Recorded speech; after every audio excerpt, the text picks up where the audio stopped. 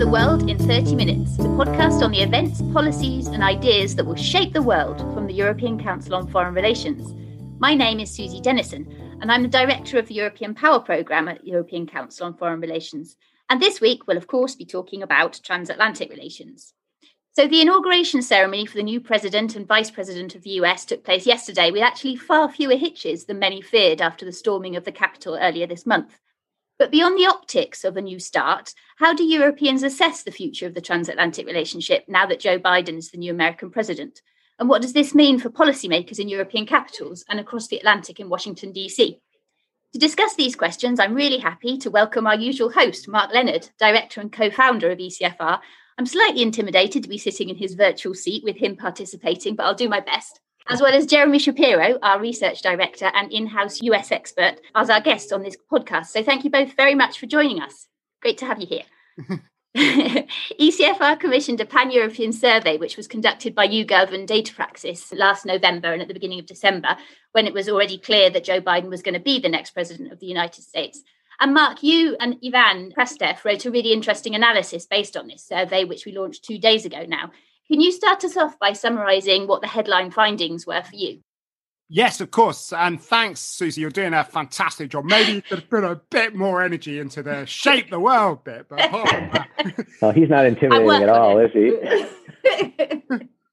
No, it's great to be here with the two of you talking about this survey, which we asked 15,000 Europeans about how they thought about the incoming Biden administration. And what we found in a sentence was that most Europeans in most countries are very happy that Joe Biden is going to be the next president of the United States, but they think that America has got a new president, but not a new country. And they have severe doubts about whether America can come back as a global leader.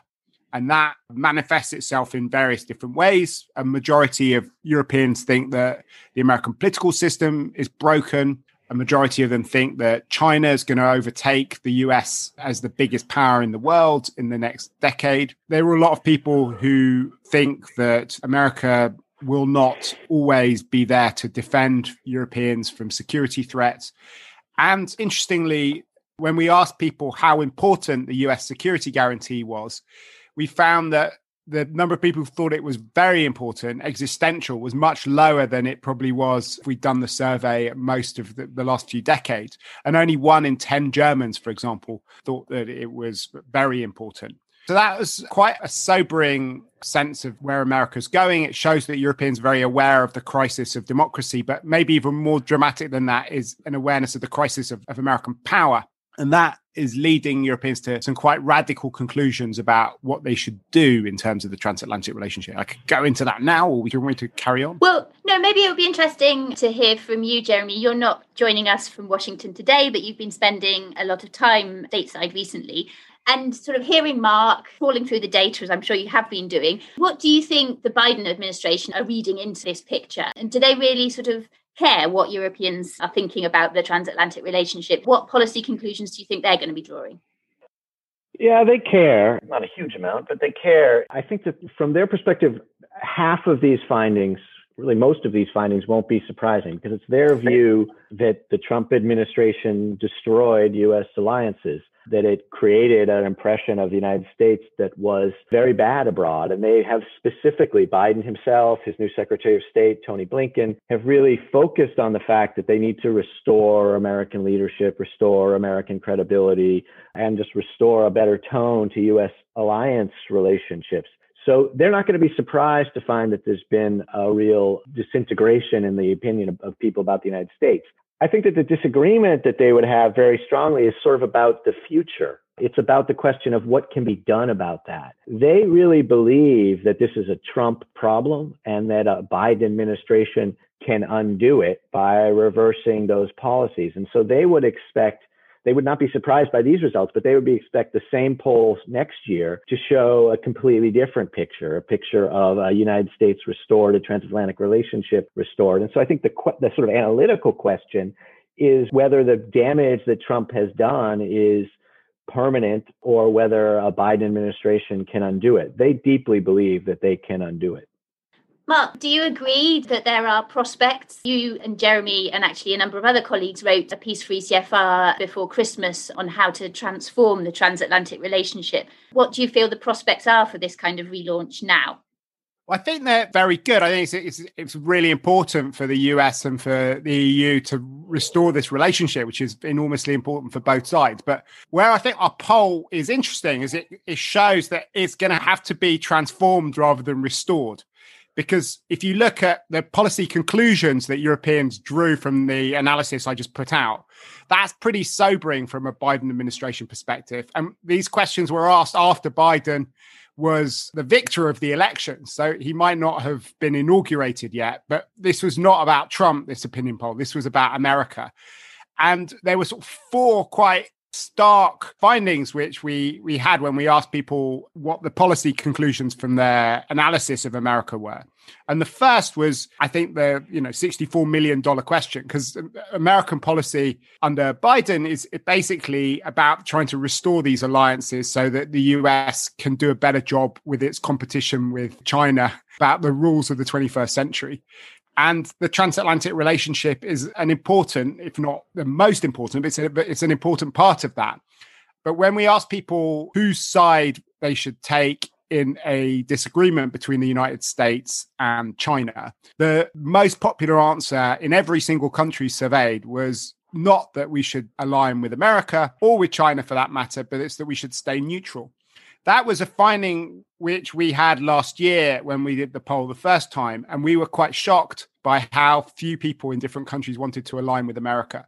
But at that time, we thought this was a Trump answer and had a lot to do with people's lack of trust for Trump. But the question now was asked after Trump in a kind of post-Trump era, and the answer is exactly the same. That answer goes along with some of the other answers that we had. We also asked people, whether they thought that they should invest in their own defense because they couldn't trust Americans to defend them. And again, a large majority of people said yes to that.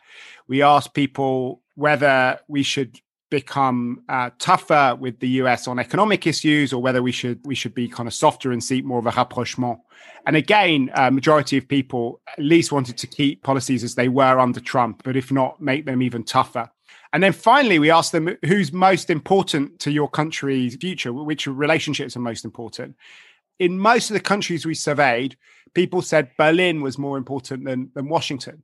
So that does show, I think, something structural going on, which is not just about Trump. Admittedly, it's a snapshot. We can do the poll again in a year's time and see where people land on it. But it shows that Europeans are basically worried about aligning with America in a new Cold War with China, not because they don't like not because they don't like Biden and what he's promising to do, but I think because they worry that they will be on the losing side this time around. It was great to be on the winning side in Cold War 1.0.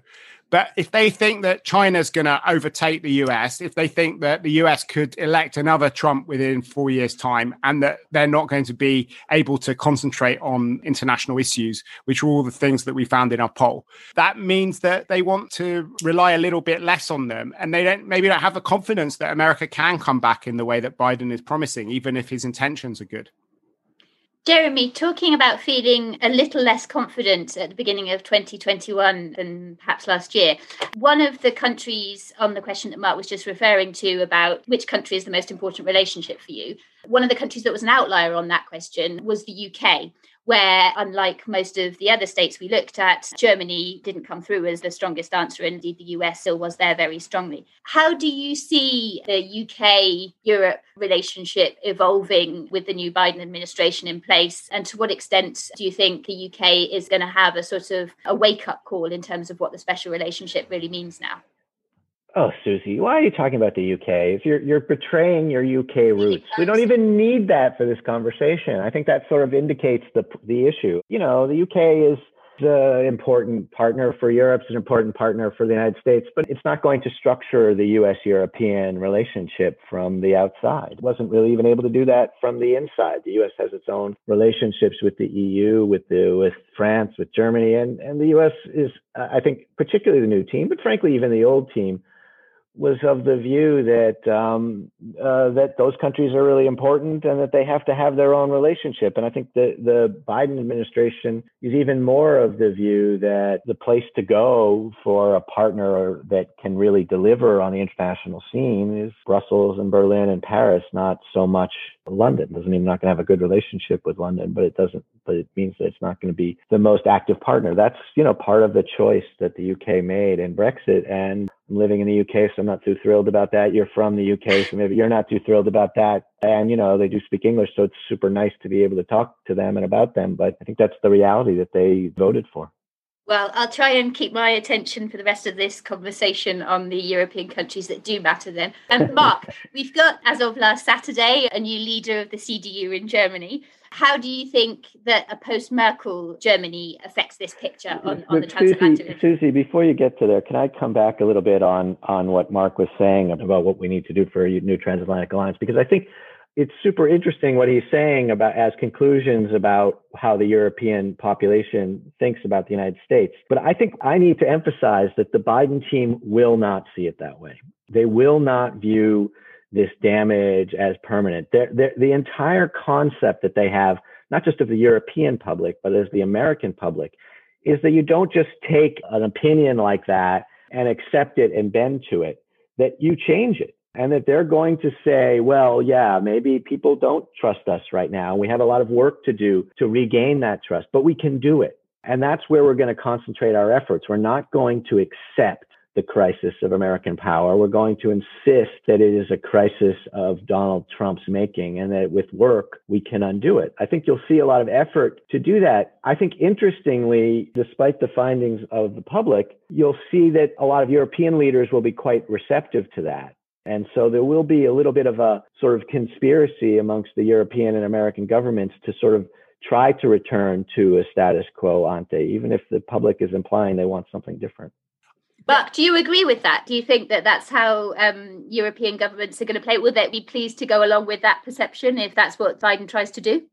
But Europeans want nothing more than to have a powerful America with whom they can work. And I think they will love working with Biden, certainly compared to the last 4 years. But the question really is the basis on which this relationship is going to work. And I think we've had an early clue as to whether this is a sort of structural change or whether it was just about Trump in the debate about the Comprehensive Agreement on Investment over China, the CAI, which is quite a technical deal, which most people haven't really noticed. But there was a decision taken in Berlin by Angela Merkel, somebody who was so Atlanticist that when she was completely against the Iraq war, she supported it because of her deep belief in the relationship with the US rather than a particular desire to invade Middle Eastern countries. She pushed through against all the odds and against opposition from her domestic audience, from other European countries, a move to sign this comprehensive agreement on investments with China after it was clear that Biden had won the election at a time when his prospective national security advisor was asking Europeans publicly, and I'm sure privately as well, to slow down, to wait until the new administration was in place so that they could work out a common transatlantic approach to deal with China. This was all water off a duck's back. It was not something which was pursued, as I said, because Angela Merkel is anti-American, believes in some sort of neo-Gaullist agenda for Europe. But I think it was a pragmatic decision based on the fact that she didn't necessarily know whether the US was going to be able to deliver these sorts of issues, but also she realizes the importance of China to the German economy. She's not going to be there if we do the poll in 2022. A lot of things. Maybe not. Okay. I know that Jeremy thinks that she'll probably outlast Xi Jinping as the leader of Germany. Anyway, she may or may not be there in a year's time. But the sentiment that she was channeling, I think, is based on a real question about how present America is going to be on lots of different issues. I think no Europeans will complain if they're proven wrong by the Biden administration, if there is a huge amount of energy that goes into solving global problems, if America comes back in lots of different ways, if it has enough power to face down China on some of these difficult issues. I think Europeans will be very happy to see that happen. I also do think that it shows that the sort of relationship that we will have to develop if we want to build a new Atlanticism is going to be one which is going to be a lot more balanced and a lot more equal, and is going to involve Europeans making their own judgments about whether they want to sign up to trade and investment agreements with China, rather than being told by the Biden administration that it's not a good idea and therefore kind of falling into line. Yeah, One of the questions which I think we'll need to answer is where the whole of the US government will also make that adjustment, because in the past, Europeans have got lots of mixed messages from different US administrations about how relaxed they are about Europeans pursuing their own interests and how much the respective administrations, particularly friendly ones, want to infantilize. But do you think that there's space for a sort of a bargain to be struck? Because there seems to be quite a high level of skepticism on Jeremy's side about the extent to which Europeans really sort of can start to shape this relationship, given the kind of the instincts on the US side to play this as a Trump blip. And now things go back to normal. Do you think there's space where kind of on some files, Europe can play more of a role in shaping the agenda, in supporting this kind of re-engagement with the international system that we're expecting from the Biden administration? Jeremy, how do you see that?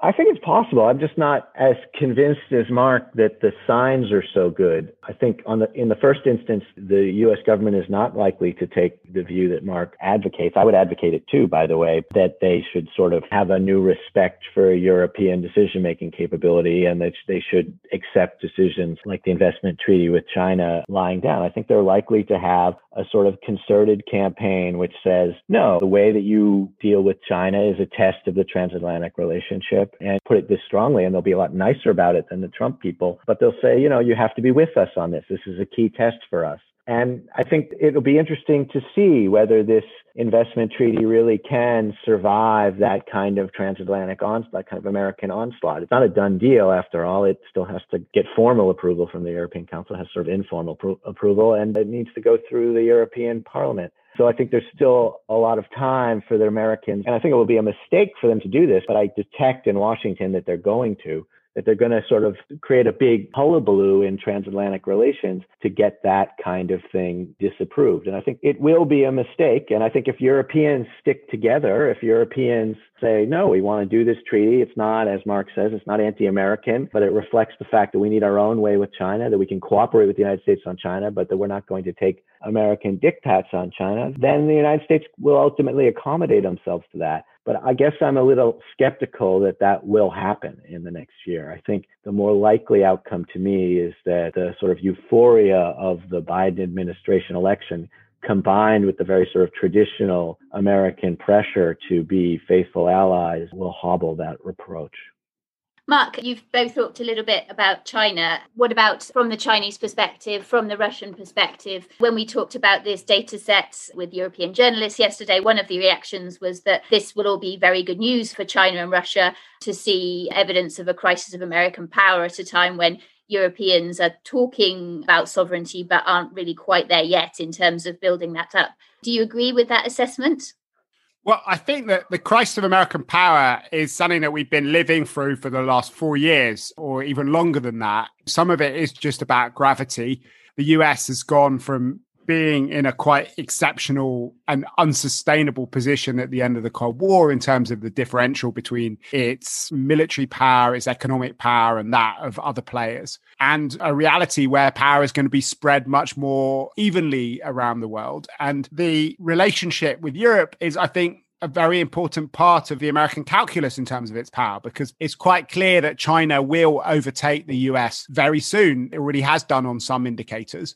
But if you add up American allies together with the US and you compare it to China and all of its former allies, North Korea and potentially Pakistan, then it will take a lot longer for China to catch up with and overtake the US. And that's why this is a sort of existential question from an American perspective. But whether Europeans ally with America, how closely bound in Europeans are with an American agenda. And I think that there is a huge amount of overlap between what upsets Europeans about the developments within China and what upsets Americans. The model of political economy, the human rights agenda, a lot of the development of the surveillance state and how it's working its way forward, the unfair competition, not just in China, but in every other country in the world because of the Belt and Road Initiative. All of those things are things which are quite frustrating to Europeans as they are to Americans, and where there is a lot of overlap and there's a possibility to make common cause. But there are also quite big distinctions between how Europeans and Americans see their interests, not least in a sort of balance of power in the Indo-Pacific, where Europeans are obviously more sympathetic to having balance of power that favors open societies, the US, Japan, India, than they are wanting to see it as a sort of pax sinica. But they will not die in a ditch to preserve American primacy in the Pacific. And there's not that much they can do anyway, given the absence of the European equivalent to the Seventh Fleet. And that's where you're going to see some differences. And also, the more the US asks Europeans to decouple and to harm their economic interests in order to be good alliance members with the US, the tougher the ask is, because what we're seeing on the one hand is a promise from the US that they will do less and less to help Europeans where it really matters in Eastern Europe, in the Middle East, in our neighborhood. And in exchange, they want more and more help from Europeans on issues which are going to be costly to Europeans. And that's why it's a sort of tricky question, and why a clever and far-sighted American approach is to recognize that an autonomous Europe that has real capabilities and is taking responsibility for itself will be much more useful to America than a weak and dependent European Union. And they would become firm allies of the agenda for European sovereignty and strategic autonomy, because they could see that in the long term, that will make Europe into a better partner for the US, a less needy one, a less annoying one, and that will serve Europe well. But that does require quite a big Copernican shift in terms of how particularly Atlanticists within the American system, which is a dwindling bunch of people. Thanks, Mark. Jeremy, you indicated at the beginning of the conversation that you wanted to leave time to comment on the fashion choices at the inauguration ceremony yesterday. So I'll give you the last word to either talk about that or anything else in what Mark said that you want to pick up on. Yeah, I thought that, Biden made a really good choice in the suit that he wore. I thought it was interesting that he chose to wear a blue tie. I thought that was a good and radical choice, but I didn't really notice what any of the other people were wearing. Maybe you had some views on that, Susie. No, I think we'll leave it there, which means that we'll move on now from the core of the conversation about transatlantic relations and turn to the final item, which is the bookshelf section. Mark, do you want to go first? What's on your bookshelf at the moment? Jeremy, do you want to go first? Yeah, Jeremy, should we turn to you? Sure. While Mark quickly reads a book.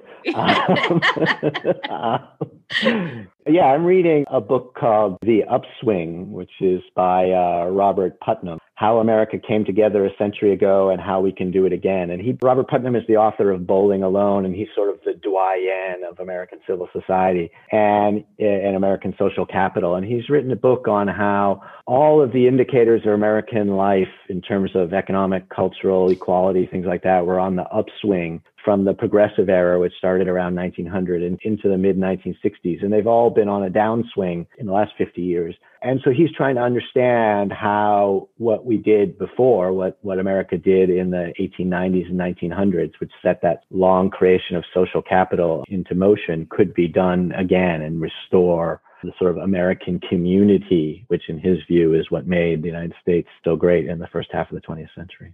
Cool. Well, that sounds like the sort of positive outlook that we all need to be reading at the moment. Maybe I'll go next. I'm currently reading The Comedians by Graham Greene because I was recently unpacking a box of books, having moved house. Is that the one in Haiti? Yes, exactly. It's in Haiti. Yeah, I realised it was one I'd never read. And yeah, I've been really enjoying some of the opening passages, which are quite pertinent to this conversation, about the level of integrity that's required to stand as a candidate as President of the United States. Despite that feeling like it does come from another time, it's quite uplifting.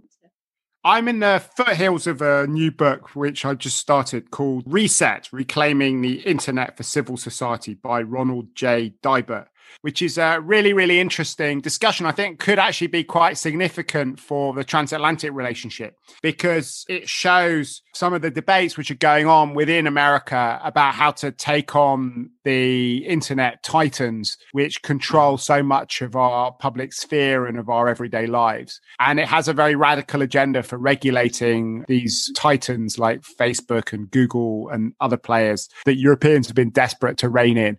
I know Jeremy's slightly skeptical skeptical about how much of an overlap there is between how Europeans see the problems with these platforms and the way that Americans see them. But if we can find a common transatlantic agenda on those sorts of issues, I think it will not just improve the health of our politics, it will also make the transatlantic relationship much more robust and equip us well when it comes to also dealing with the challenges of Chinese tech companies.